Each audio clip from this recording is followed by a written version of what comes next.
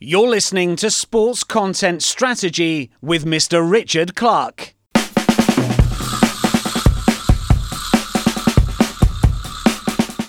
When I started working on this around 15 years ago, there were still players going up on stage in a polo shirt that they'd bought out of the shop, and they had a sticker on their badge saying Gym Scaffolding.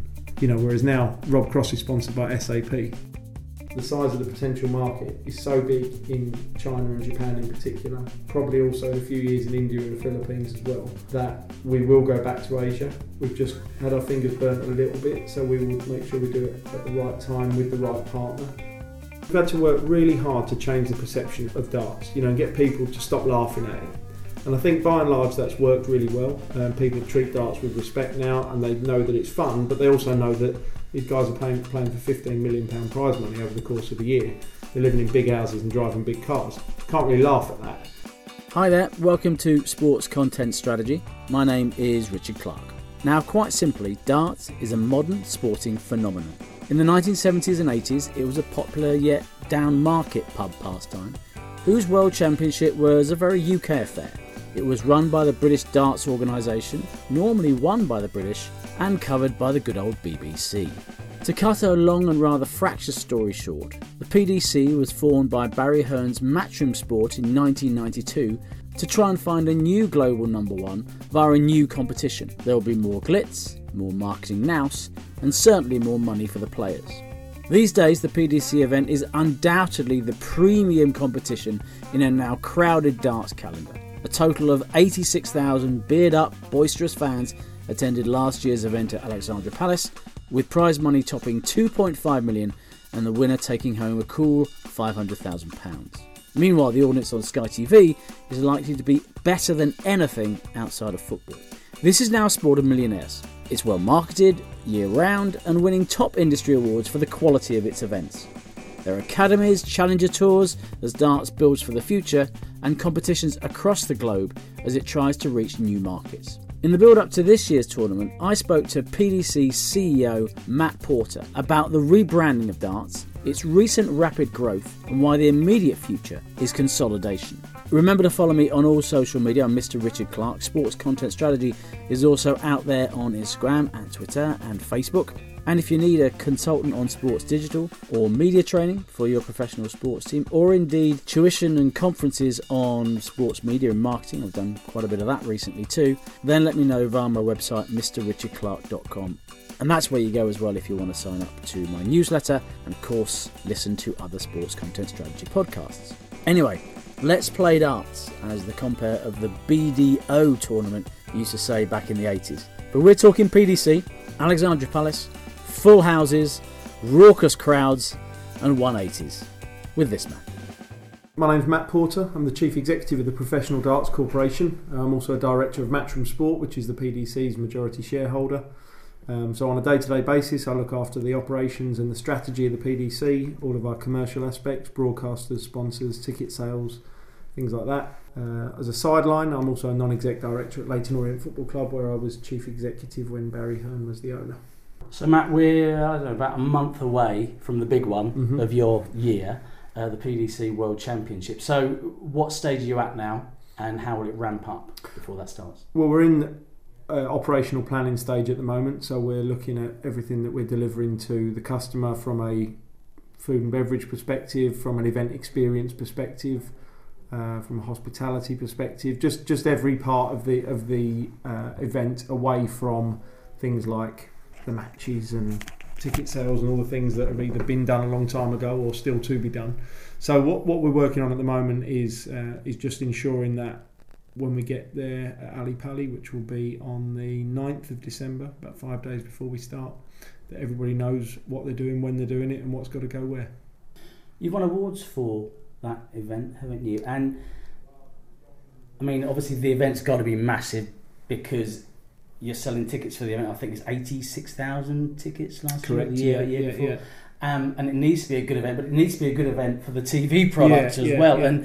And with all the other events you're doing in the darts world now, is it increasingly important to keep focused, to keep that right? Because that's kind of your core product. It is. I mean, that's the product that away from the darts fan. That's the product that the person in the street knows and can relate to, and it's become synonymous with A, where it is at Alexandra Palace, and B, when it is at Christmas. You know, it's a little bit like Wimbledon in the summer and First Lord's Test of the year and everything like that. Everybody knows that darts is Ali Pali at Christmas. There's obviously a lot more to darts than that, but we accept that for the casual fan who dips in and dips out on an annual basis, and when they're a bit too stuffed full of turkey on their sofa, that Christmas is about darts at Ali Pali. So that's great from our side. You mentioned those awards that we've won, and you know, it was great to pick those up. We've won awards for the event itself in terms of the event experience that we've delivered, and we do have an advantage, I would say, over perhaps football clubs or anything like that, in that people come to the darts to be entertained and to enjoy themselves, rather than particularly to see one side win or lose,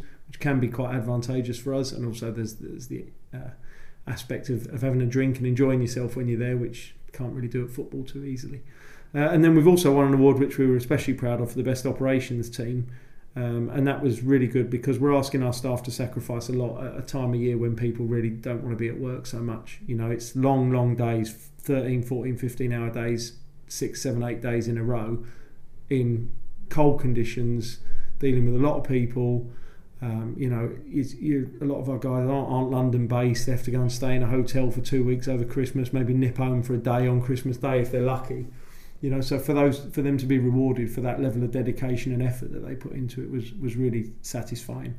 But yeah, going back to what you were saying then, you know, this is the event that people know, and it's the event that we've got to make sure we're at our best at in every department. And the interesting thing about darts and the way that it's grown since the PDC fully took it on board. My first job as a journalist was Aldershot News, so I went to Frimley Green. Okay. Right, and it's a very different look and feel, extremely different look and feel. And darts still was in people's minds, and there still was darts around Christmas, albeit it was slightly later. But just my question is, you've managed to grow this particular product to be something different, and it's always been on Sky. How hard is that to do? I think you got to look at what 15 years ago, as you say, when you went to Frimley Green, there wasn't a lot of difference in the two products. You know, we were at the Circus Tavern, which was a smaller version of Frimley Green. The players were of a similar standard. The entertainment levels were not totally dissimilar, although Sky had brought certain things in when they bought into darts in the early to mid 90s. And I think the vision of a few individuals at Sky at the time really got a lot to thank. You know, the world of darts has got a lot to thank them for, because they were the ones who decided that as a sport, because of the level of repetition and because it's quite a static sport, you have to have some other elements to it. And what they brought to it was that sort of American style, as you would have said back then, American style razzmatazz, if you like. And the Frimley Green product maybe didn't embrace that in the same way. They stayed a bit more traditional, and as time has progressed, that's, you know, proven to have not worked so well for them. So I think, you know, it's about the whole package. It's about sporting entertainment. It's about giving people an experience as much as giving them a sporting event. They want to go out and they want to see something that entertains them, something that keeps them on the edge of their seat, something that they enjoy, rather than something that stresses them out, or something that's difficult to get into, or something that they can't relate to. And I think darts filled that void for people. What's interesting about the event of darts itself is people are buying tickets, and as you say, they're not necessarily knowing who's going to be playing. But even when they get there, they won't see much, because it's so far away. You have to watch on the screen. And you watch it on the screen, effectively, so you're kind of watching live TV. That's all what struck me with darts. The fact that it is terribly hard to see the event as it's going on, because you've got so much distance. Yeah, you can't see if you're in the front row centre. You'd have to have very good front row centre. You'd have to have very good eyes to see where the dart landed in the board. But you can still feed off the atmosphere on stage. You can get the players' reactions, and we obviously encourage the players to be demonstrative and quite explosive where they can be. In the same vein, we don't want everybody the same. So you've got characters like Peter Wright, and you've got flamboyant players like Gerwyn Price and Michael Van Gerwen who give it plenty on stage. But there's also guys who are a little bit more reserved, and that's absolutely fine as well, because not everybody should be the same. But nevertheless, we know that we need characters. And what's interesting for me is when I started working on this around 15 years ago, there were still players going up on stage in a polo shirt that they'd bought out of the shop. and they had a sticker on their badge saying Jim Scaffolding as their sponsor. Whereas now Rob Cross is sponsored by SAP. It's a different world. Every player's got their own logo. They've got their own piece of music. They've got their own colour. If you just put the Michael van Gerwen green out there and said to people, what is that? They'd say it's Michael van Gerwen. It's just a colour that's synonymous with him. Dave Chisnell in yellow, and there's all sorts of things that identify players, whether it's their walk-on song, whether it's their logo or their colour or their celebration, and they're things that the public can latch onto, and that helps create the atmosphere. The fact that then people are coming in fancy dress, the fact they're having a drink, they're coming in big groups as well. You tend to go to football as a 2, maybe a 4. People are going to the darts in 6s, 10s, 12s. So they're going as a group. It's creating that social element and giving people the opportunity to enjoy themselves. How much did Matchroom Darts or Matchroom Sport, whoever runs the darts bit, take from Matchroom Boxing over the entrances? Yeah, I think it was already there really. The walk-ons came about from Sky in the early 90s before Matchroom's involvement came about.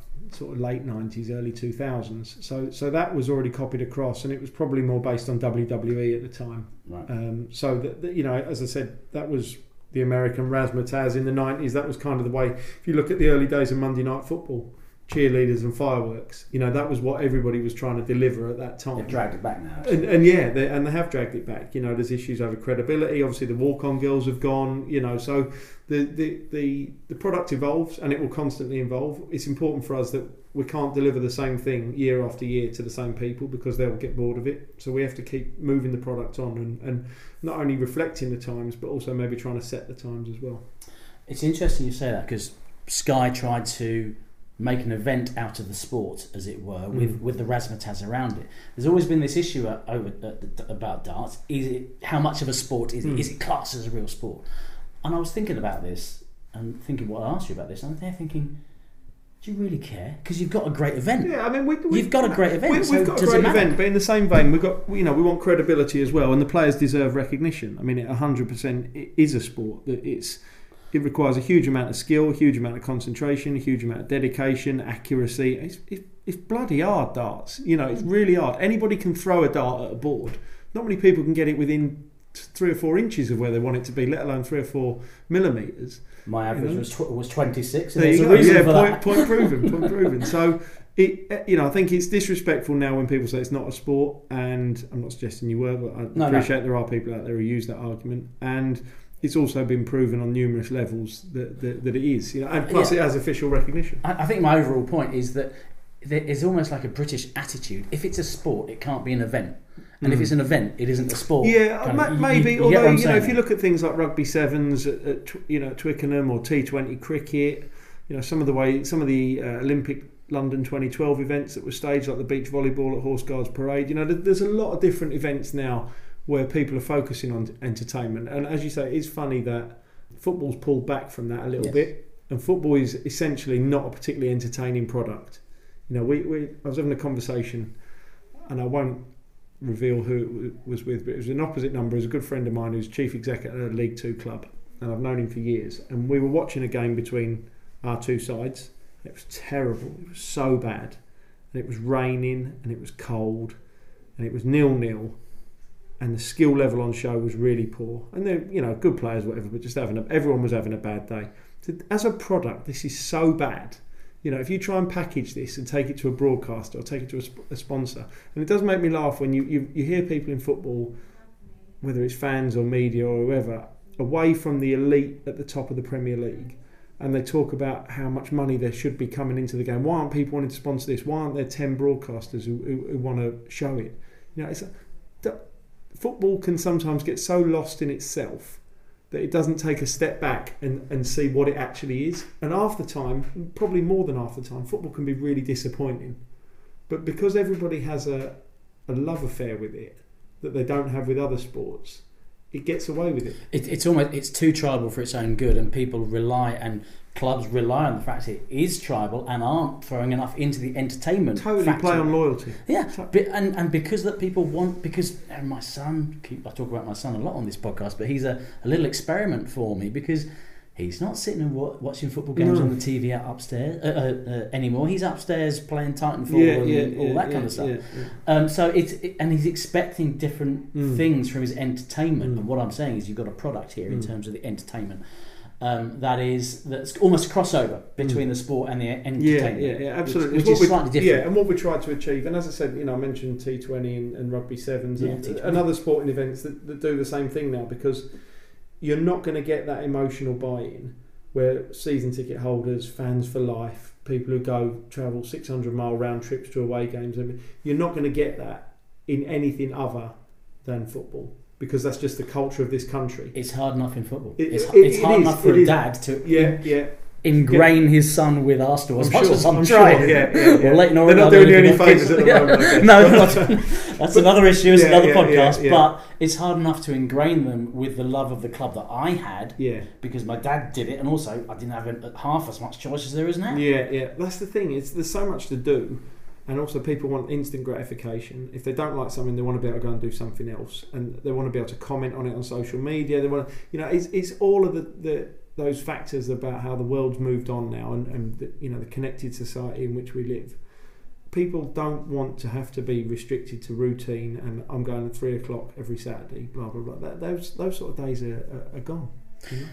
So where does social media fit in growing your players? You talked about different players, different colours, different walk-ons, and different this, different that. So have you done like UFC and WWE and incentivised your darts players to grow their social media, or just encourage them? We've encouraged them, and given them guidelines, given them ideas of best practice, given them content, where we've filmed them or interviewed them or found footage of them or anything like that would encourage them to share. I think part of the appeal of darts is that the players are still quite approachable and still quite normal in inverted commas. And because of that, or one of the factors around that, is that a lot of the players still do their own social media. Which is authentic. Which is what people want. Can cause us problems, but that's nevertheless, they're problems we can deal with. But it is good for fans to know that this tweet or this Instagram story or whatever has come direct from the player and not from some sort of sanitised management agency or whatever, which I get has to happen at certain levels and does happen in darts as well, but not all the time. So I think for our side, I talked earlier about the logos and the colours and the music and all that, and the players know their own brand. They appreciate their own brand now. So that's evolving, and that will be reflected in the content that they put out, changing over time. But it's still got that element of normal. They'll still engage. They'll still reply to fans and say thanks if people say nice things about them, or maybe they'll bite if somebody says something not very nice about them. But the fact is that social media helps us bring out the flavour of darts and the atmosphere of darts, and it's something that we embrace, because I've got 4 young guys in the next office who are full of ideas and full of enthusiasm, and they don't want to sit there and write boring, sterile tweets all day. They want to do funny content where they relate it to something that maybe another celebrity's done, or something that's been on TV, or iconic moments or whatever. And that's about how we can take darts to people and make it more relatable. Do you find the best players on social are getting the best sponsorship deals and things like that, or is it based on performance? No, the sponsorship deals are coming from performance, because that delivers the TV airtime. Ultimately there might be the odd exception, very very odd exception. You could be electric on social media, but if you're getting smashed 5-0 in the first round of every tournament, no one's going to be too bothered, are they? So no, you Van Gerwen's, Crosses, Andersons, Wrights, the ones who feature in the latter stages, Price and Gurney coming through, Michael Smith, the ones who feature in the latter stages of the events. They're the ones who deliver the most airtime, most return, get the most followers, get the better engagement rates, etc. You've got PDC TV as a YouTube channel, and you stream some events on those. So what's your approach? It's an OTT. It's our own internal OTT platform. So it's geo-blocked in the UK and some other territories. But essentially, if you're a darts fan in Venezuela, and we haven't got a TV contract in Venezuela, you can subscribe and you can watch it. We use it as priority ticket access. It's like a membership scheme in that respect as well. But it opens up different levels of darts to the viewer, the hardcore viewer, the dedicated viewer. So the European Tour, which is streamed, and our Pro Tour events, of which 2 of 16 boards are streamed, you can watch that anywhere in the world on PDC TV. But if you want to watch the World Championship, you need to be in a country really where we haven't got a TV deal. And that's not a YouTube channel, that's actually... That's an OTT platform. It's a subscription channel. Okay. Yeah. And I was doing my research for this interview, and I was looking at podcasts, always good for research, and there's quite a big culture around podcasts. Yeah, there is. Yeah. But if you look at what's happened in a few offices across from where we are at the moment with Kugan Cassius, ITV, iFeel TV, and Eddie Hearn, which has been massive for the growth of boxing in this country. That culture around the sport, not official content, non-official content that has access. Do you see that growing? Is it something you're helping? Yeah, there's conversations we've had. You know, we do work with Live Darts on occasion. There's a lad called Phil Bars who's very dedicated, goes around. I think he probably fancies himself a little bit as the Kugan of darts, and good luck to him, you know, because he's an enthusiastic lad. Everybody gets on with him, knows plenty about darts. So he delivers a lot of content, and Live Darts is the main unofficial darts channel, if you like. What Matchroom Boxing did was, when the digital growth was coming about sort of 5-6 years ago, they took a view that IFL TV already had an audience of about 100,000 or whatever at the time, and they had nothing. So rather than put their stuff out to their own channel and take time building it up, they just went straight in for an audience, which is fine. And gave them access to do so. Gave them access to do so, and has absolutely worked. You know, Eddie and Kugan interacting on videos, really, really watchable. So that's been great.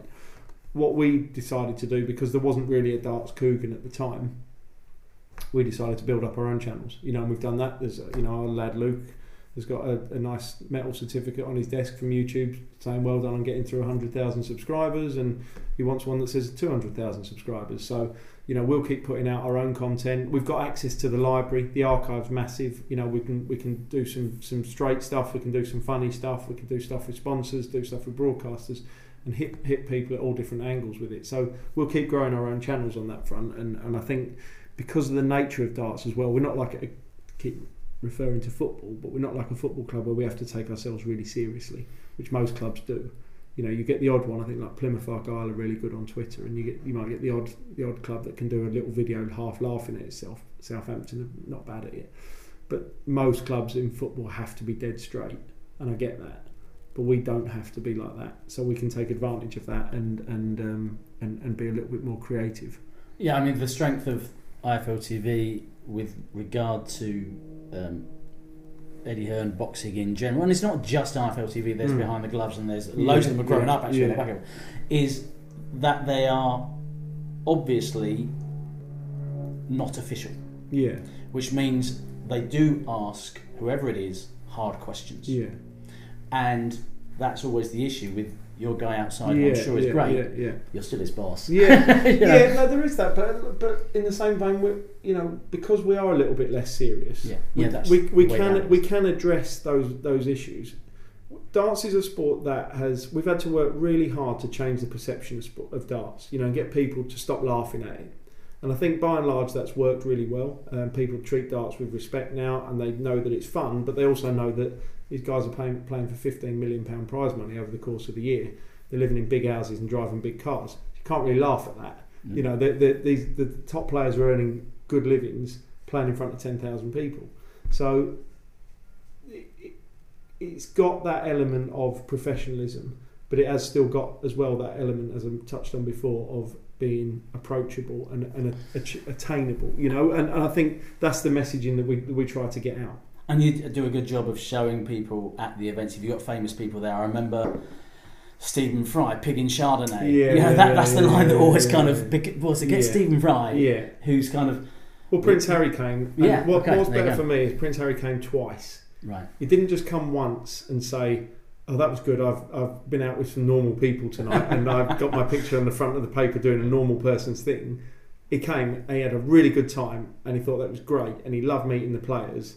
And then he came back again, you know, and so that for me was the ultimate vindication of the product. So he's your influencer. You know, totally. I mean, he won't tweet, but you know, we can try. And of course, the interesting thing with what you've done as a governing body is you've set up academies, Challenger Tour, Yeah.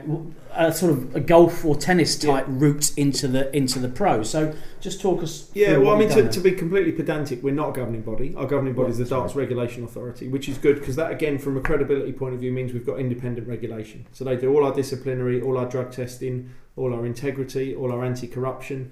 And there was a corporate communications company called Portland who did a nationwide survey in 2017 of public perception of sport in terms of integrity, and darts came out top.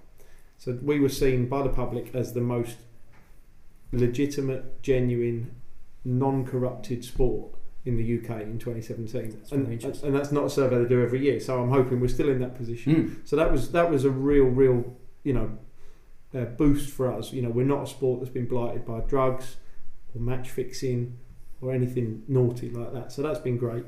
But in the same vein, so we've partnered with the Junior Darts Corporation, which is an ex-pro called Steve Brown, does a great job of working with people who've got darts academies all around the country and now around the world. He's got 50 odd academies signed up to him. So from the age of 9 to the age of 18 you can play in Junior Darts Corporation events. They've just had their World Championship in Gibraltar. Standards unbelievable, like teenagers, boys and girls, averaging in the 90s. And then from there, 16 to 23, you can play in the development tour, you can play in our World Youth Championship. So the likes of Nathan Aspinall, Max Hopp, Dimitri Vandenberg. It's one event Michael van Gerwen will never win. Came runner-up one year. But they've all played at that level. Challenge Tour bridges the gap, gives the players who are dropping off the Pro Tour a buffer before they either stop playing completely or win their tour card back to go back into the Pro Tour. And it also gives the development tour players another stepping stone up into senior darts. So we feel we have our bridging age at sort of 23 years old, which might seem quite old for youth, but darts is a career you can have till your mid-50s really. So it's not like football or tennis or whatever, where if you're not through into the first team or the main tour at 19, 20, you're not going to make it. We give our players, really, you've probably got till you're 30, to be quite honest, but obviously we couldn't call a 29-year-old a youth player, so we have it at 23. But there's plenty of examples of players taking till they're 27, 28, 29 to come through and make it to the top level, and that gives them that extra little bit of maturity, that extra little bit of comfort on the main stage, as opposed to being thrown up there as a teenager, and it just gives them that extra sort of buffer zone. If things aren't going too well when you're 23, 24, 25 years old, you've still got time to push through. The flip side is someone's got to be funding you. If you're not making a living at that age, have you gone out and got a job, so then you're not trained, you're not practicing as much, have you got a sponsor who's particularly patient? But yeah, going back to your point, there is a pathway all the way from being a 9-year-old playing in your local church hall in one of these academies or school hall, development tour, challenge tour, pro tour, Michael van Gerwen world number 1, world champion. So that's the pathway now. You don't have to play darts in a pub anymore. You don't have to play for your local team. You can play on your own in your bedroom until you're ready to compete, and then you can go out there and climb the ladder. And have you done any figures? Because it strikes me that come whenever your tournament ends, is it just around the New Year time? Is there a big boost of kids coming and playing in those church halls? Yeah, I mean, done that? The academies are growing. We look at it more so the number of academies, and every year there's new academies coming on board. But we know from our digital figures that the spike around that time of year is astronomical. It's just sort of 10 times as many people as you'd get on a normal Saturday or whatever. So we know that the attention focus is on darts, and the showcase of our sport is that event. And as I said before, that's the time when we've got to be at our best. So we're not only encouraging a generation of people to subscribe to whatever TV channel showing our event, buy our tickets, go to our website, follow us on social media. We're also incentivising a generation of people to pick up a set of darts and go, I fancy that, I could do that. There's an interesting opportunity within darts in terms of diversity, because I know you've allocated places to the best female players to play in the main tournament, what is seen as a men's tournament. Yeah.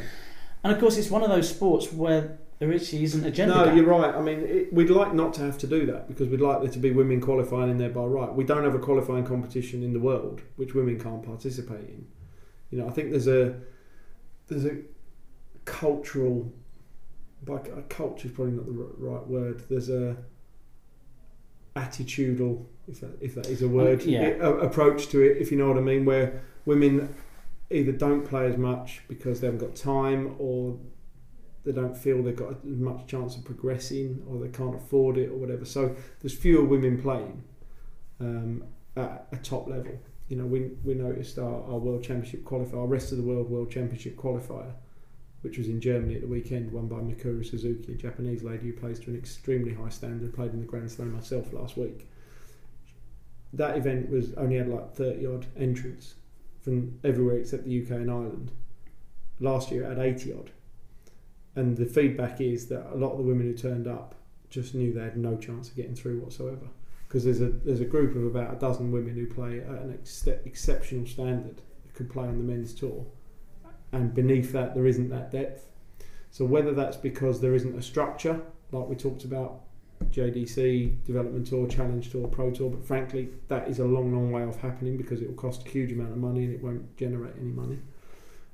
Whether it's because of that or whatever other reasons, I don't know, but there is nothing stopping a woman going up there and being as good as Michael van Gerwen. It's just probably lack of opportunity. Let's talk about the Premier League, because that was an interesting product and a development, having had the huge established success of the World Championship. Then you moved into the Premier League, and I thought that was really interesting because it was a Thursday night, and you were taking it to. I remember you took it to Carlisle. And I remember saying to my wife, I'm thinking, this is clever because, not to be disrespectful to Carlisle, nothing goes there. I'm not there. I'm thinking there's a lot going on there on a Thursday night in Carlisle. That was what we did. You know, we filled a void. At the time, we had conversations with our broadcaster Sky. This was pre-Europa League days, if you think that's a Thursday night. Yeah. So there was no live sport on a Thursday night, and it originally was Premier League darts and Premier League snooker on alternate Thursdays. And the idea was to go to provincial towns. So we went to Carlisle, Kidderminster, we went to Blackburn, Colchester. You know, all away from the major cities. It's places you'll be a big noise in. Yeah, it is, and it's places where people are actually like, oh, good, if someone's come to us rather than us having to go to them all the time. You know, if you're in Carlisle and you've got to go to Newcastle or Glasgow to see the show you want to see, that's not great. So let's go to Carlisle. You know, and we filled good-sized venues up to sort of 1,000 seats, or whatever. And then all of a sudden, we found out they were selling out really easily. And it was actually my predecessor, Tim Darby, who made the decision that we should go into arenas, and we tried the Sheffield Arena, and they had bought enough beer for the Premier League darts on Thursday, sold out McFly concert on the Friday, and a sold out ice hockey match on the Saturday. And on the Friday morning, they had to reorder for the other two events. And it was we had something like 6,000 or 7,000 in at Sheffield. And then after that, it was bang, bang, bang, bang, bang. It was just hoovering up all the venues. And I'm booking the venues now for Premier League Darts 2021, Nottingham, Manchester, Glasgow, Rotterdam, everywhere. Because that road show and that idea, we still go around to people. We just go to the bigger cities now because that's where the bigger venues are. You know, so that idea of taking darts on the road and, wherever you are in the UK, you're never more than, even really, you could say part of Western Europe now with Dublin, Rotterdam and Berlin. You're never really more than an hour and a half away from Premier League darts. And we want people to have the opportunity to see these players. And then if they see it and we keep the tickets cheap, it's a Thursday night, so there's probably not a huge amount else for you to do on a Thursday night unless you want to watch Europa League. So you go out, go to the darts, and if you like it, then maybe you come to Ali Pali as well. Maybe you go to Blackpool, the World Match Play, the Grand Slam. So we've got a lot better at our marketing, our communication with our fans. We'll send them an email, send them a survey. Did you enjoy it? Blah, blah, blah. This is what's coming up next, etc. And it's just about building that affiliation with the fan base to make it more than a once-a-year hit. So that's what Premier League Darts has really done for us. And for the sport, it's obviously propelled it to a new level now because everybody knows that you can sell out an arena doing darts, which is something that was unheard of 15 years ago. Across the board of your portfolio of darts competitions, are you generally leaving a bit of ticket money on the table because you want the events sold out? 100%. Yeah, that's exactly right. Yeah. We use a data agency, Two Circles, who are absolute market leaders. They know everything about sports data, and they say to us, we think your ticket prices could. They don't say put your price up because it's not their decision. They wouldn't say that, but they say we think your ticket prices could be higher, and we say we agree entirely.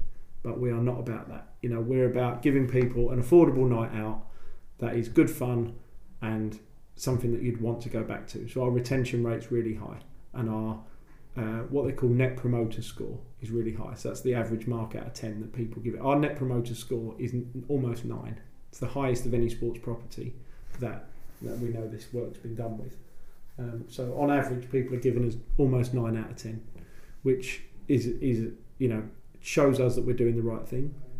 Shows us that we can't stand still, because the right thing will become the wrong thing one day, but shows us that we're going in the right direction at the moment. And the other tournaments you've developed in, I've got a list of them here, and it's you've done a US Open, you've done a Championship, you've done a Champions League. Yeah, we've used all the names. We've used all the names. Yeah, you're not winning any points for originality on the name. Don't worry, there's no IP on it. There's no IP protection. No. but you've although interestingly, I was invited by UEFA a couple of months ago to go to their offices in Geneva, which was a fantastic experience, along with representatives from EuroLeague basketball and an ice hockey organisation, because we all use Champions League, and it was sitting down and talking about how we use the name Champions League and what we do to exploit it. But anyway, it's a side. So you've got different tournaments. How are you using them in different ways? Obviously, you've got a Champions League, you've got a World Cup. They're obviously doing their team events and individual events and premium events and things like that. But just talk us through your portfolio and how you're doing it. We're quite young as a sports organisation. We're only 20 odd years old. We think like NBA or ATP or PGA have been around for donkey's years and had forever to evolve their schedule.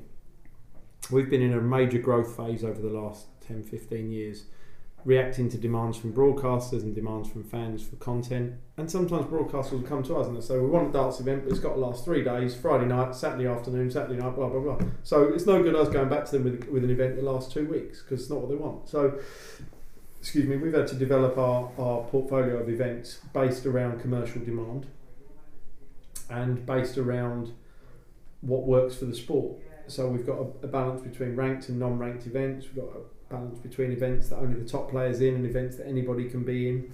And you could argue some of it's a little bit messy, but it's just the way it's evolved over time. And now we're a lot more stable. We know that we've got basically our calendars full, so that we know we've got the maximum pretty much amount of content that we will ever have, because we can't start. We're not going to start doing 2 events on the same week like the ATP do, for example, because we're just not big enough to do that. And actually, they would possibly say on occasion some of their events aren't big enough. You see the secondary event in some weeks really does struggle, and we don't want events getting pulled and things like that. It's 128 pros you've got, isn't it? 128 pros, yeah.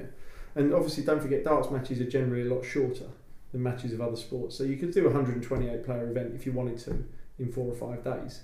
But regardless of that, the calendar has evolved because of commercial demands, and we're now finally at a position over the last 2 years, I would say, and going forward now, where when we sit down with our Players Association to talk about our rules and our structure and everything like that, that we have got something that's fixed and firm, and we know that it's going to be around for the X number of years to come, that we can just make the little tweaks to make sure that the rankings are fair, the invitations are fair, the seeding structures and draws and everything like that.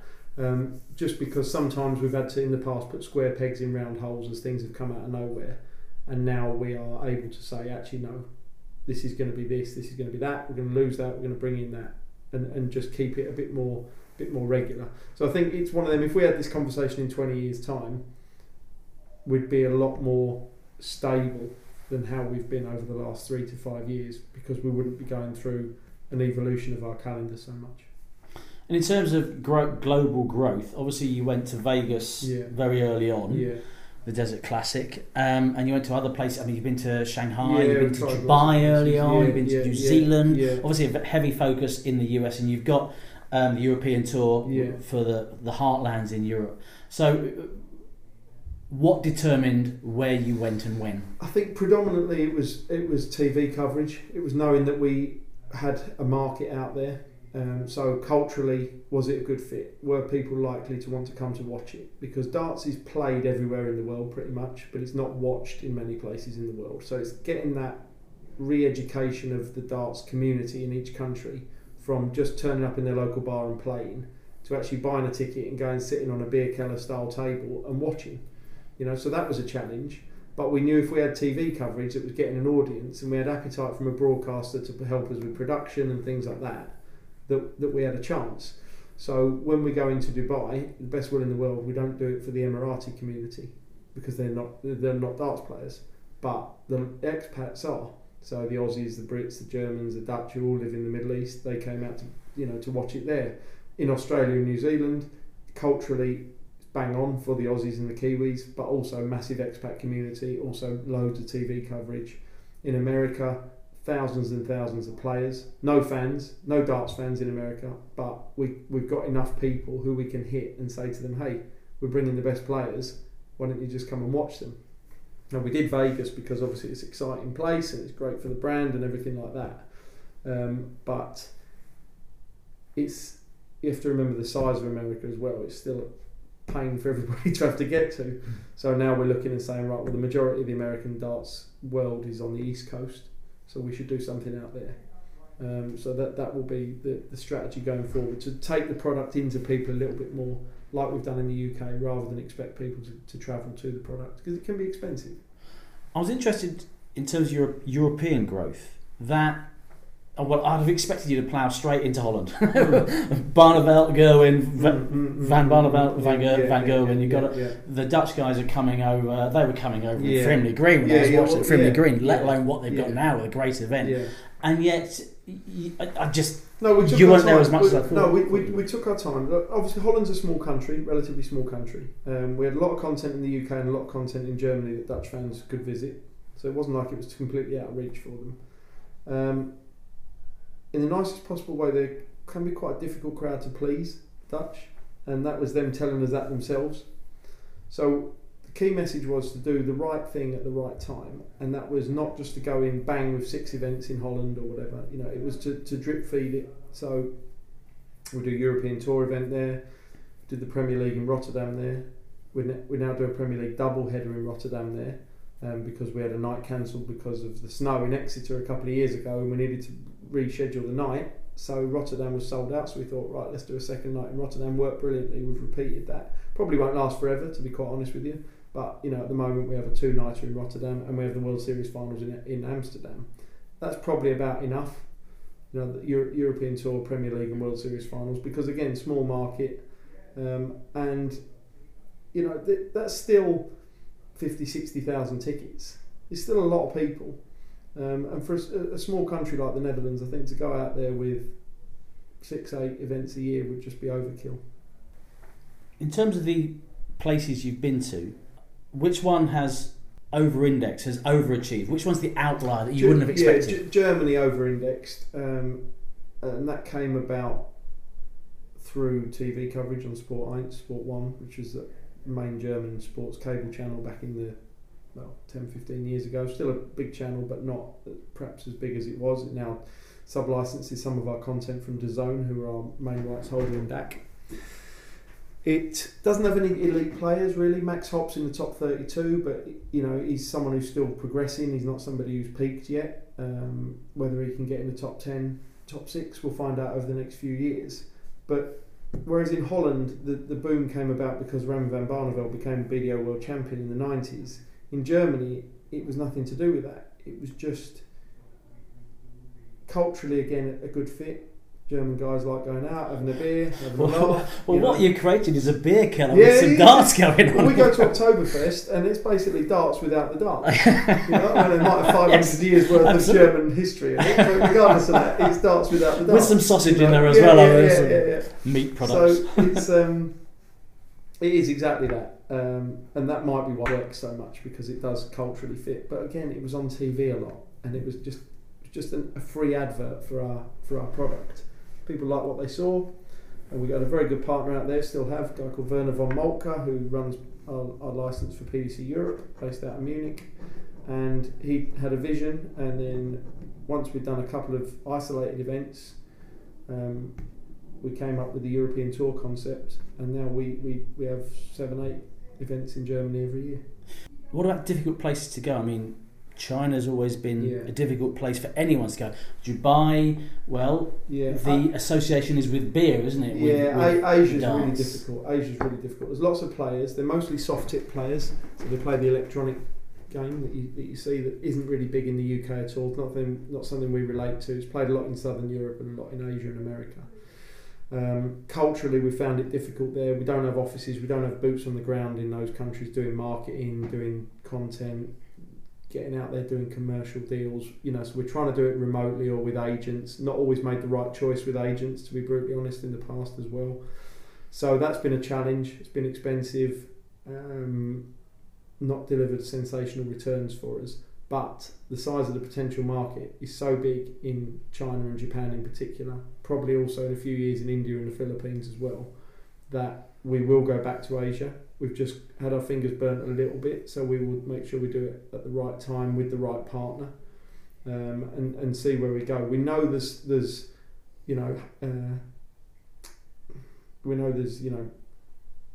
potential upside for us and growth for the sport, but we're just a little bit cautious about jumping straight in. Yeah, you're not the first sport to go into Asia. Think, not sure. Yeah, step out and need, but start. you've got to go back there. Yeah, we do. Yeah. But Asia had, I think Paul Lim was an American. Yeah, but so he played out of Singapore. He played out of Singapore. Yeah. So, and you're saying you don't really have a standout German player. Do you need a standout Asian player to bring it up? I think you do if you're looking to sell tickets out there. I think probably we've got an Asian tour, but they're player-only events. There's no real spectators or anything like that. They're live streamed, but they're just halls full of players playing and whatever. There's no crowd.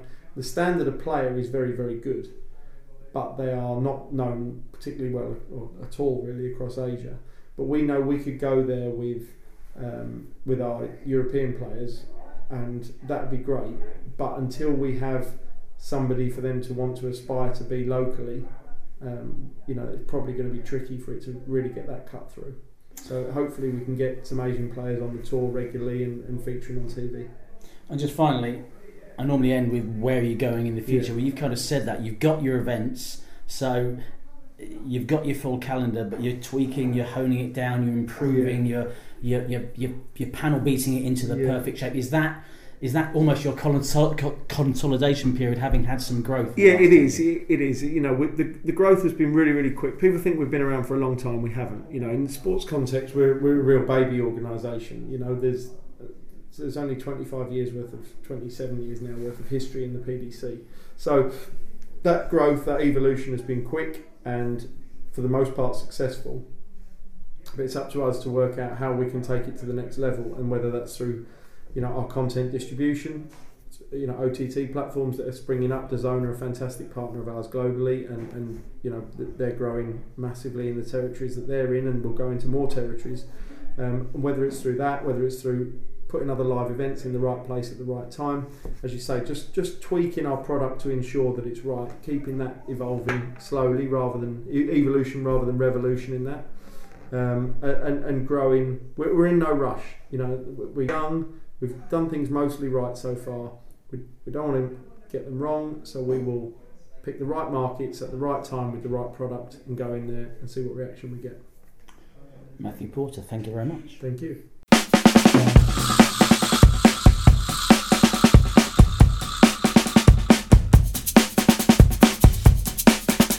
You can find Sports Content Strategy on Facebook, Twitter and Instagram.